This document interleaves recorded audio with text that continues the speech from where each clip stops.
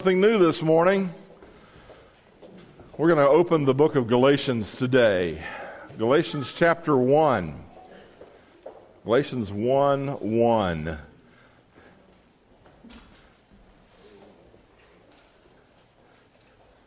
I'm continually learning that I are one, that I am one. Sometimes when I read the Bible, when I read the Scriptures, it's like opening a 5-gallon can of worms that speaks to who I am. You know how it is? It's so easy for me to be a Pharisee. Maybe you find that you've got that struggle too. We're good at it. We can make life and our lives look like they're good and like they're righteous and holy, and the truth is that in our hearts, even though sometimes we don't mean to do it, we sow the seeds of legalism and they sprout up in legalistic thorns, in forbidding vines. We just sow those seeds. 2 weeks ago, I went to Georgia, where we have a little hunting property that we like to use. It's 100 acres, and I actually had not been there for a full year. We had cameras up and that kind of thing, and saw some great game on the cameras and everything else, and we're like, what is wrong with us for not being here? But when we went in, the places where we had bush hogged and where we had put herbicide down and everything else were grown back. In a year's time, the blackberry vines were so thick and so thorny that there were places that I did not want to go on my four-wheeler with my elbows in and my knees tucked in tight, because those thorns were reaching out and slapping and drawing blood from me. Sometimes our hearts grow up like those woods do. Legalism blinds our eyes. It dulls our spiritual love for Jesus. It makes pride grow in our hearts. Legalism, it all too easily becomes like a clipboard of spiritual virtue in our lives. And it's like we have these check boxes, and we go through life and we look at ourselves or we look at others and we go, check, that's okay. Oh, we can't check that. Oh, we can't check. Oh, and we check off how other people perform. We have judgmental attitudes. We have critical looks that we give. We are intolerant at times, and our intolerance and our criticism and our legalism spreads like chicken pox in a family. It is contagious, and it's ugly. Paul writes to the Galatians, and he writes to the Galatian church with what I would call hot ink. He starts off and he goes straight to the point here in the book of Galatians. He talks to them bluntly and firmly about their false righteousness. In fact, if you look at the theme, if you look at the book as a whole and kind of step back and outline it, in chapter 1, verse 6, the sixth verse, the very verse after the greeting, what does Paul say there? He rebukes them for deserting Christ. I am astonished, Paul says. He doesn't ease up either. In chapter 2, he points out that the Christians in Galatia had nullified the grace of God in verse 21. In chapter 3, he says they become bewitched by legalism. In chapter 4, he goes on and he says they desired to be enslaved by the crippling disease of legalism. The church at Galatia had my problem. Had maybe your problem too. So maybe you're asking yourself, what is a Pharisee?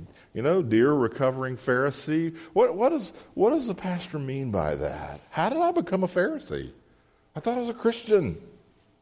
The Pharisees who lived during the time of Christ, before and after, were very religious people, weren't they? I mean, we know about their religion. They were regular in their worship. They were orthodox in their theology. Their moral conduct was impeccable. They're good Presbyterians. But something was missing. Something was missing. God was in their heart, in their minds, and in their actions, but He wasn't in their heart. Their religion was a little more than hypocrisy. The Pharisees were hypocrites because they thought that God would do for them depending on what they did for Him. You know, they were the kind of people that read their Bibles. They were the sort of people who tithed and who prayed and who kept the Sabbath, and like their salvation depended on it. What they failed to understand that God's grace cannot be earned, that it is free. It only comes free. And there's a way out of Pharisaism. There's a way out of that kind of mindset, and Paul takes them to that place and points them to it over and over again. It's called the gospel, the good news that Jesus Christ has already done everything that was necessary for your salvation and for mine. You can't add something to your salvation like a surcharge that gets put on something that you buy. You can't do more than what Jesus has already done for us. When we reject our own righteousness to receive the righteousness of Jesus Christ, we become former Pharisees. When we consciously, deliberately say, I am resting in Christ alone for salvation as He's offered in the gospel, we're saying, I no longer trust myself and my ability to find a way to get into heaven. That's why the first vow of membership is where it is. That is the starting place. Recovering Pharisees. Most former Pharisees still have a problem, though. And it's the problem that I struggle with. It's that I try to earn my righteousness. I can't leave my old Phariseeism behind. You know, I receive God's grace, but I keep trying to add to it by being better, by doing good, by adding something, by being more disciplined, by having a better theological understanding, by having more orthodoxy, by being more. And Jesus has done it all. By His free grace. To put it in theological terms, we want to base our justification on our sanctification. And when you start to do that, you've made a mess. Because you're a fallen creature and you cannot. It is not possible. Most former Pharisees, most Christians are in recovery, aren't they? We constantly need to be reminded, but there's still something of that old legalist in us. You know, the legalist is the one who says, well, I'm going to work so hard that God will have to accept me. I'm going to do enough good works that those good works on the scales of life are going to outweigh the bad works. There's something in us that makes us want to do that, and it's sin. It's the old nature. So Galatians is written for people like us. I want you to get that this morning. I want you to let that idea sink in. Let me read the scriptures this morning, and we will. I'm just going to read the first 5 verses, but we're going to dig into just the first 2 today, if you don't mind. Let's hear the word of God. Paul, an apostle, not from men, nor through man, but through Jesus Christ and God the Father, who raised him from the dead, and all the brothers who are with me, to the churches of Galatia. Grace to you and peace from God our Father and the Lord Jesus Christ, who gave himself for our sins to deliver us from the present evil age, according to the will of our God and Father, to whom be the glory forever and ever. Amen. Let me pray. Heavenly Father, I ask you this morning that you would enable us to take these few thoughts that Paul has penned in these opening verses and to understand the issues at hand for the church in Galatia, the issues at hand for Christians in Paul's day, and the issue in hand that we have. Lord, help us to understand what was going on so that we can make the applications that will come in the weeks ahead.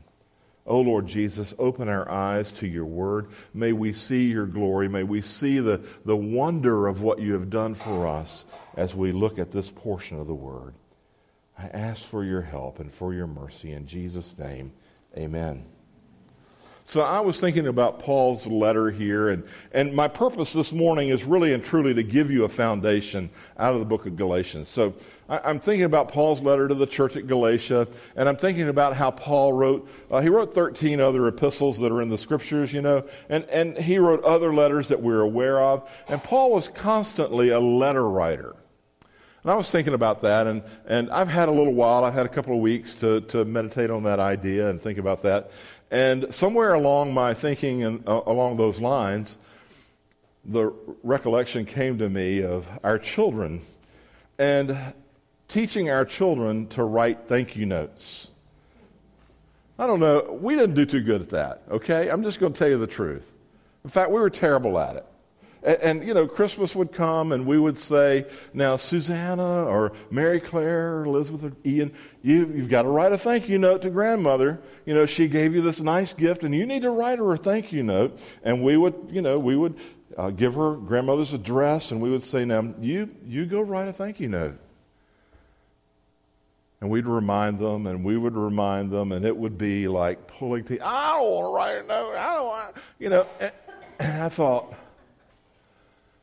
that is so much like me. They are indeed genetically flawed, and the genetic flaw came through me. My wife is a gracious, wonderful lady who, if you give her a Kleenex, she's going to write you a thank you note. My children are much like me.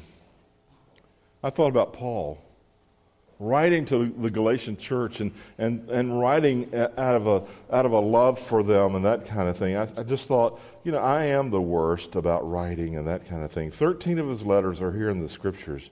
And he begins this letter with the form that every other letter of the day in his age was written in. Paul, an apostle, not from men nor through man, but through Jesus Christ and God the Father, who raised him from the dead, and all the brothers who are with me, to the churches of Galatia. In Paul's day, it was common to say, okay, this letter is from Paul, and this letter is to the churches at Galatia. And usually in the midst of that, there was some sort of a statement of appreciation or some sort of statement of kindness or something like that. But Paul has taken letter writing in the New Testament church to a new level. He has taken it to an exponential level where he begins to describe not only who he is, but what his authority is and what Christ has done for him. And he includes the brothers who are with him there as he writes to the churches at Galatia. He begins with that description. He mentions those to whom he's writing, and he declares a blessing on them. It's tempting when you're reading your Bible and your devotions, isn't it, to just buzz right through that introduction, to buzz right through that salutation, and to get on to the meat of things, right? I mean, I laid out the sermon series that David and I are going to work through for the next several weeks. And as I began to outline the book of Galatians, I outlined this book in such a way that I had included that I would do the first 5 verses this morning. And so all week long, with the wedding and everything else, and for the weeks before, I have been thinking, I'm going to take these first 5 verses and I'm going to work these first 5 verses over for us for our sermon today.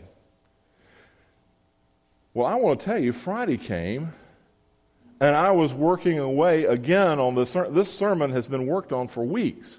I began working on it, and I was like, I can't get through the first verse. I can't get beyond this first verse. There's so much here. There's so much, and I want to get to the grace and peace and talk about. God wouldn't let me do it. Saturday morning, I'm sitting at my desk. Early Saturday morning, way before the sun came up, I was sitting at my desk. And I was thinking, I'm going to get through that 5th verse. I'm going to take these first 5 verses, and I'm going to preach on those first. And God would not let me do it. So we're going to look at the first 2 verses this morning because God won. And I think it's important. I think that I was just being, hard-headed. There's more here than meets the eye. There's more here than you first pick up on when you read this text, especially if you're like me. When you read the introductions in your quiet time, I read through them and I go, oh yeah, I remember that Galatia. Yeah, okay, I know what he's talking about. Here, let's go. We need to take a little time. We need to look carefully. We need to be careful. Paul personalizes his salutations. He makes it fit the needs of the church, and he lays the intentions of what he's going to do.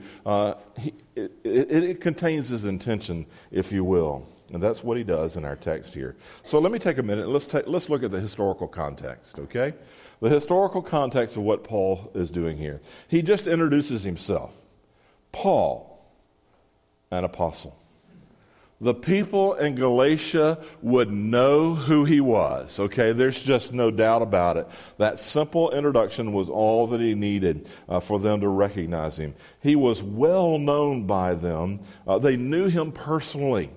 The Apostle Paul had gone into the region of Galatia. And look, we could spend some time talking about whether or not Paul was writing to the specific churches that were in southern part of Galatia there, or if they were in the northern province, and there's all kinds of debate and discussion about that. Doesn't really matter.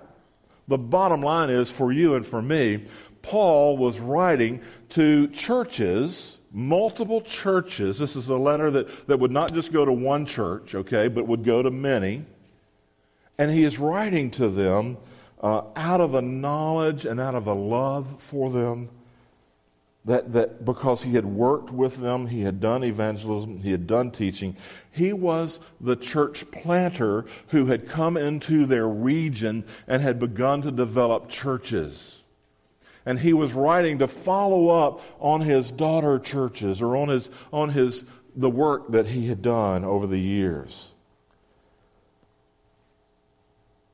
Any letter in Paul's day would have begun much like this one did, but normally the bulk of the letter, as it's actually penned and written in New Testament days, was written by a scribe. So Paul would be sitting with a scribe, and I used this word several months ago, an amanuensis, okay, which is just a fancy word for a scribe, okay? But with someone who was given the task, charged with the task of writing down what Paul was saying. And Paul would have dictated this letter to his scribe there, as it was normally done in the day. And at the end of the letter, as was done in his day, he would pick up the pen himself, the quill, and he would write the ending of the letter so that it can be authenticated. So in chapter 6, verse 11, what does Paul do? Paul does exactly that. He picks up the stylus and he adds a sentence or two in autograph. He says in chapter 6, verse 11, "See with what large letters I am writing to you with my own hand." Paul's signature is on that letter. You see, in their day, just like in our day, there were hackers. There were forgers. There were those who would seek to represent Paul and not really be Paul. And Paul says, look, Here's proof written by my own hand. Not only did Paul know these people, not only had Paul lived with these people and shared the gospel with them and discipled them and been a part of their lives, but they probably knew him well enough that some of them could actually recall seeing his own handwriting, I think. Now that's a pretty cool thought when you think about it, because the Apostle Paul was intimate with these people. Forgery was not a question here to the book of Galatians, and even without his authentication, the Galatians would have been in no doubt certain that it was Paul. Everything that happens in the book of Galatians, everything that is written here from beginning to end breathes Paul. You need to know that this is this is one of his best letters in so many ways. The Galatians, in fact, Galatians has been described as a rough draft of Romans chapter 3. Sometime you ought to do this. Sometime you ought to take the book of Galatians and you ought to sit down. And maybe in the morning, read the whole book of Galatians in one sitting. It's only 6 chapters. It won't take long. Take the whole book and just read through it. Buzz through it. And then in the evening, before you go to bed, flip over to Romans and read Romans 3. And see if you don't see something that takes place there.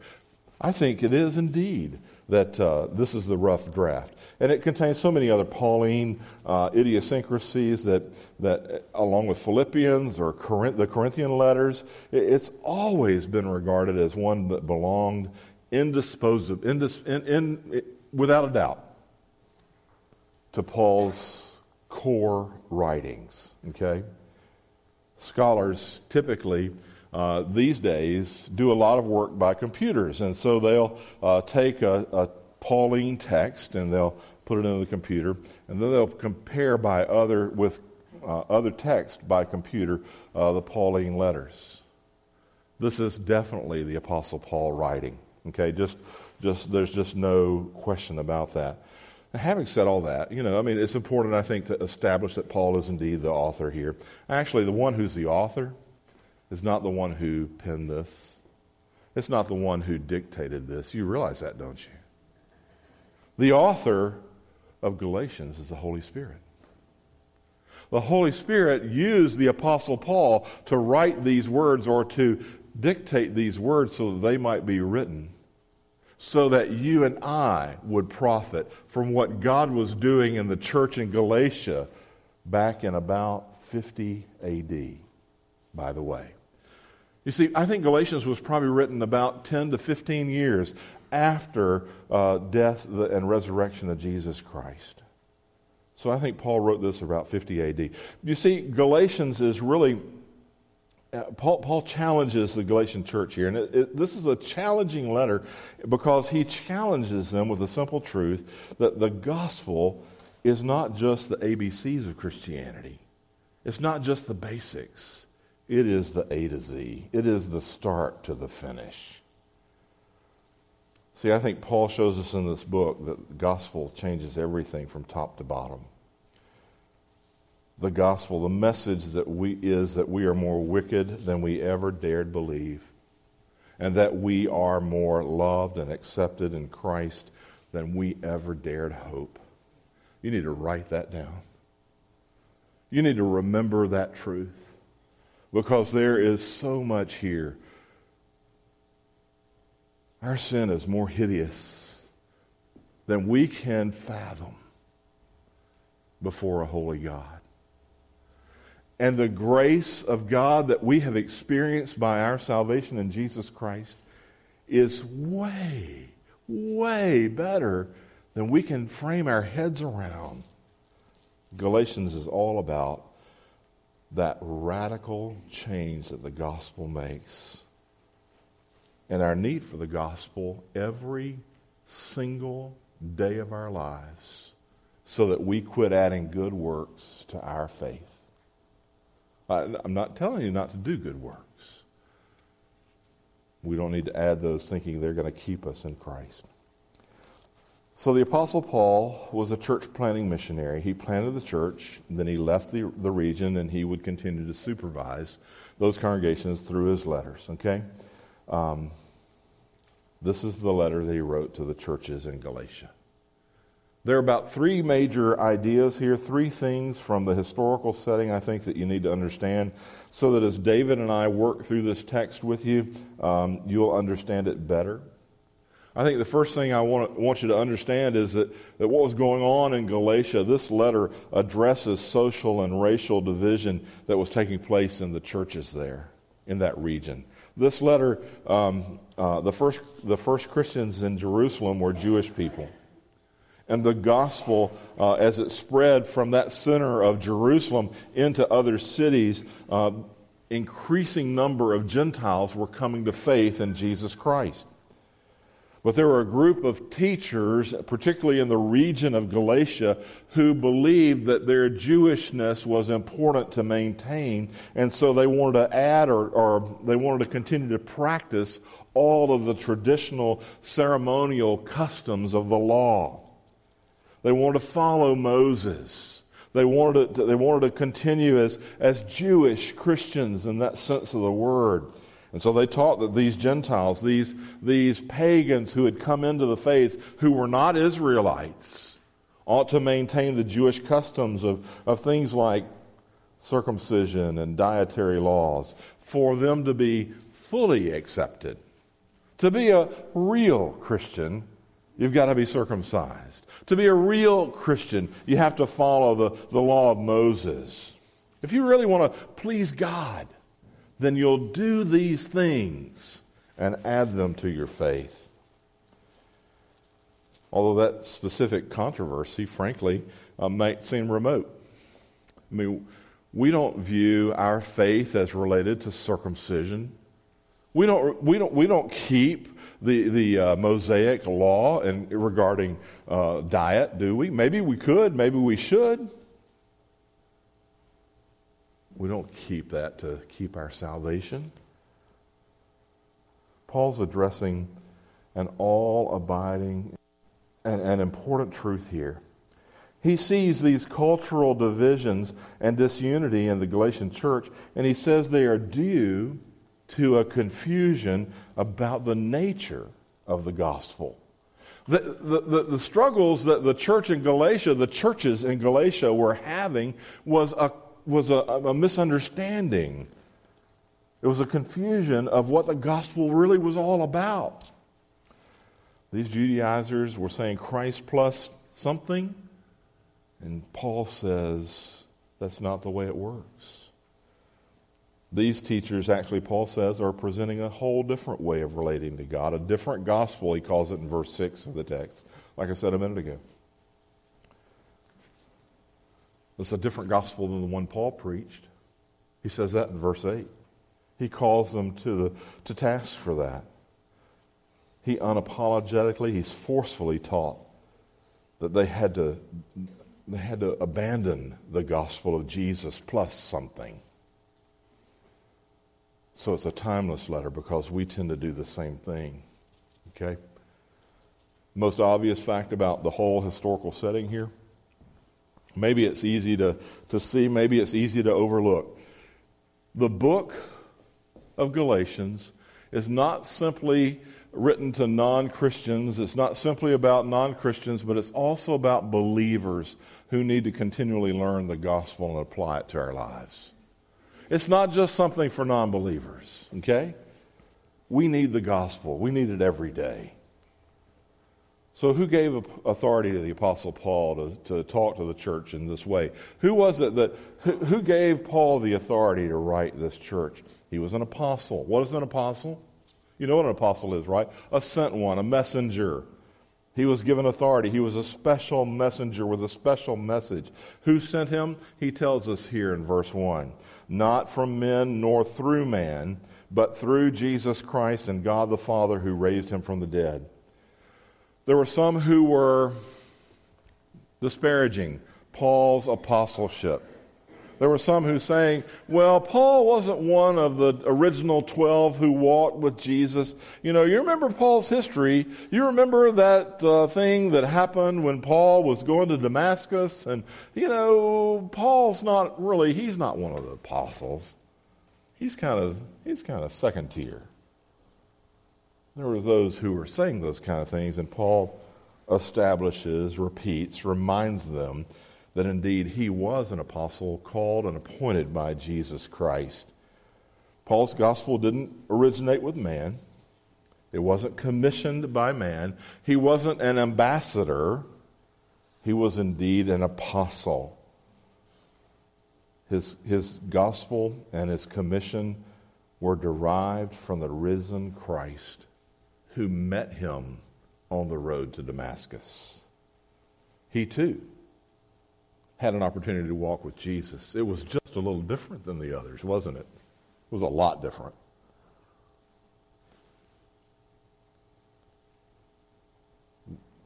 One sort of random thing here in Paul's salutation that struck me as I was studying this week.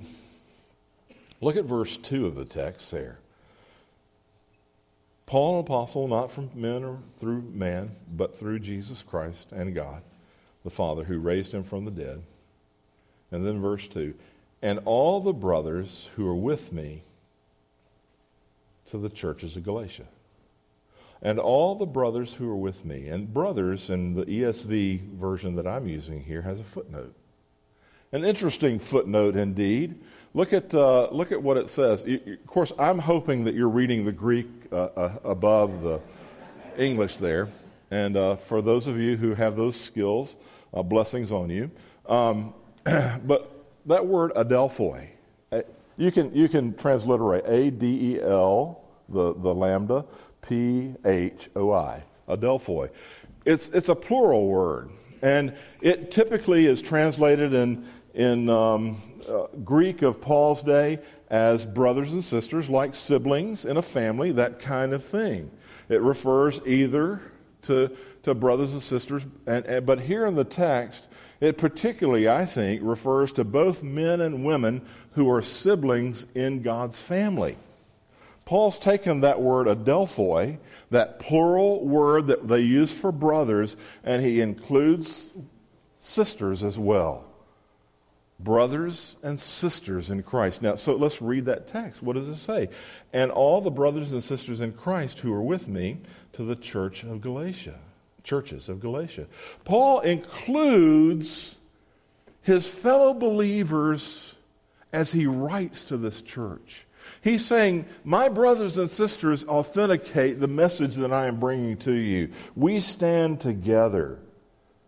The same word, by the way, adelphoi, is used in verse 11 of chapter 1, and it's used in the same way. For I would have you know, brothers and sisters, that the gospel that was preached by me was not man's gospel.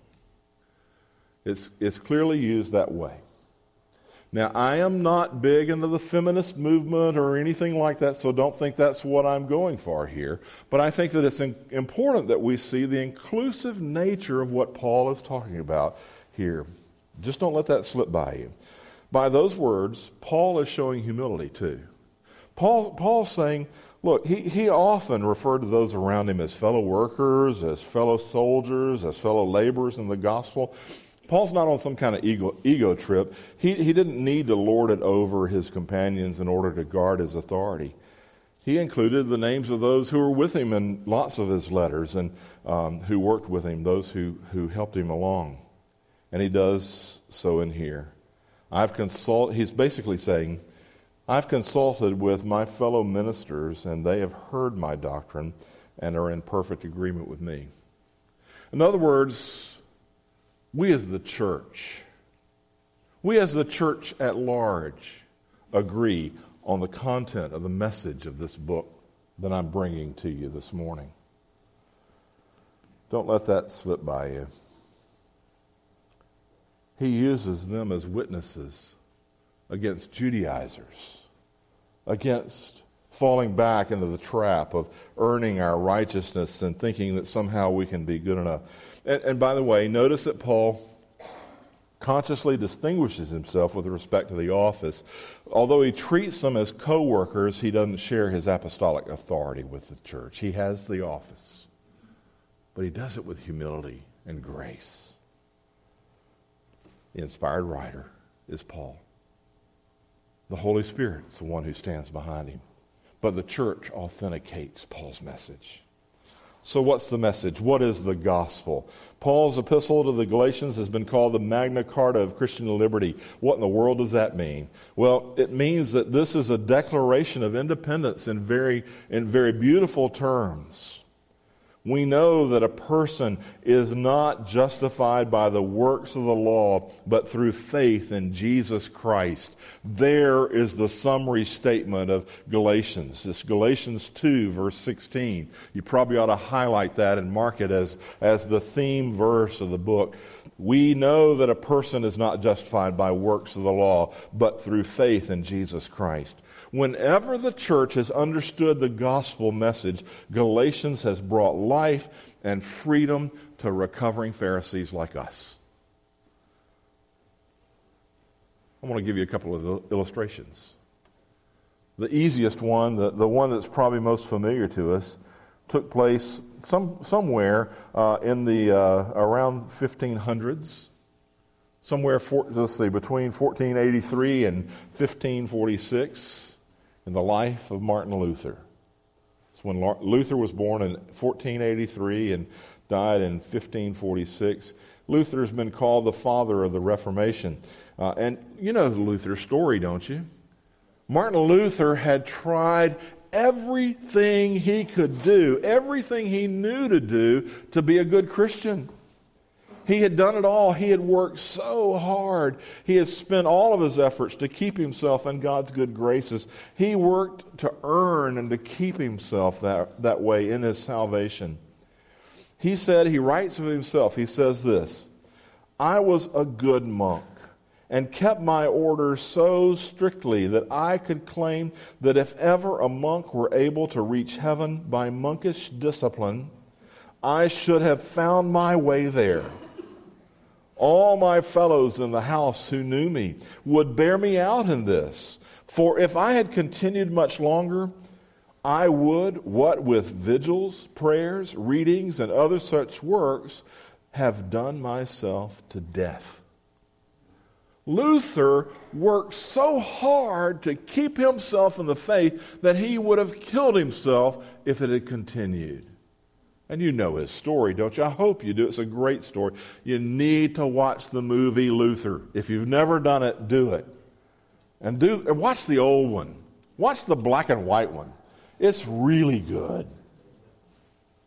You need to know Martin Luther's story. As hard as Luther worked, Luther's conscience wouldn't let him go. The Word kept pricking, kept niggling, kept poking at him in such a way that he couldn't leave it alone. He didn't understand the gospel of grace yet, but his breakthrough came when he discovered that Christianity was not about what he had to do for God, but about what God had done for him in Jesus Christ. Listen to what he says following that statement I read for you a minute ago. The free grace of God in Christ received by faith. Luther wrote a great commentary on the book of Galatians. And in the preface to that commentary, he says this: I do not seek my own active righteousness. I ought to have and perform it. But I declare that even if I have it and perform it, I cannot trust in it or stand up before the judgment of God on the basis of it. Thus I embrace only the righteousness of Christ, which we do not perform but receive, which we do not have but to accept, when God the Father grants it to us through Jesus Christ. Luther got it at long last. Well, so what's cool about that, I think, is that about 100 years later, well, plus or minus, I don't know exactly when, the great Puritan preacher John Bunyan is writing his spiritual autobiography. His autobiography is called Grace Abounding to the Chief of Sinners. And Bunyan describes how he obtained an old, beat-up copy of Luther's commentary on the book of Galatians. And as John Bunyan writes his autobiography, he talks about the fact that he was surprised how old the book was, and even more surprised when he read it. And I want to quote him. He says, "I found my condition is in his experience so largely and profoundly handled as if his book had been written out of my heart. I do prefer this book of Mr. Luther upon the Galatians, excepting the Holy Bible, before all the books that I have ever seen." 100 years later, Luther's commentary on the book of Galatians, where he has grasped the whole idea that we add nothing to our salvation, it is only by grace through faith alone, touches and reflects what God has done in John Bunyan's heart. And I want to say to you that over 500 years later, it has done the same thing in my heart.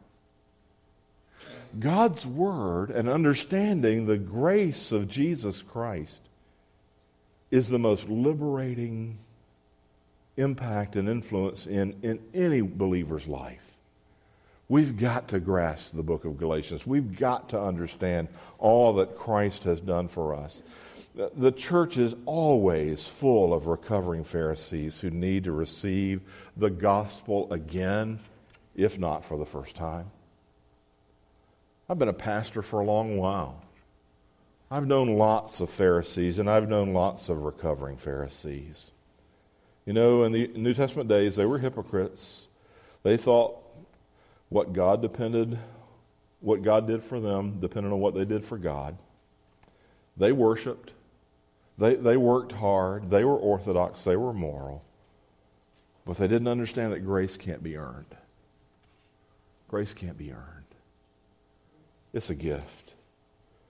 That alone transforms you and me into ex-Pharisees, into recovering Pharisees, if you will.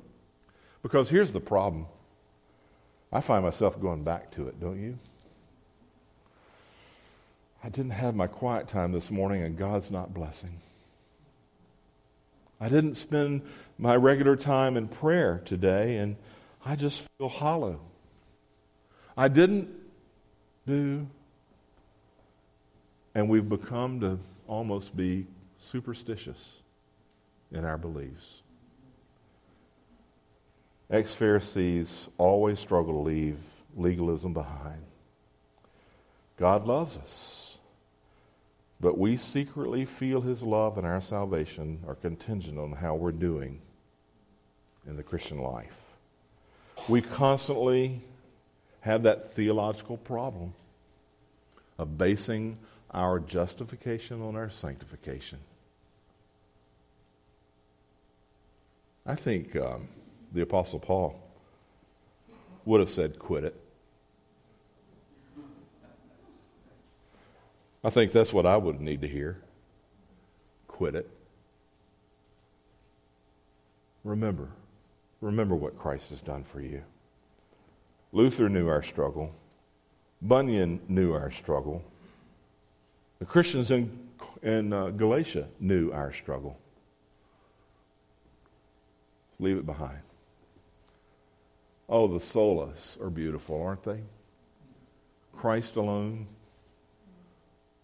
faith alone, Scripture alone, grace alone, the glory of God only. Indeed, let's live that way. Let's pray. Almighty God, our Heavenly Father, thank you. Thank you that it doesn't depend on me. Thank you that it doesn't depend on my good works.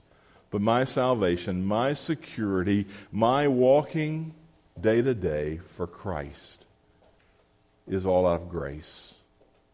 Help the message of grace to penetrate my heart.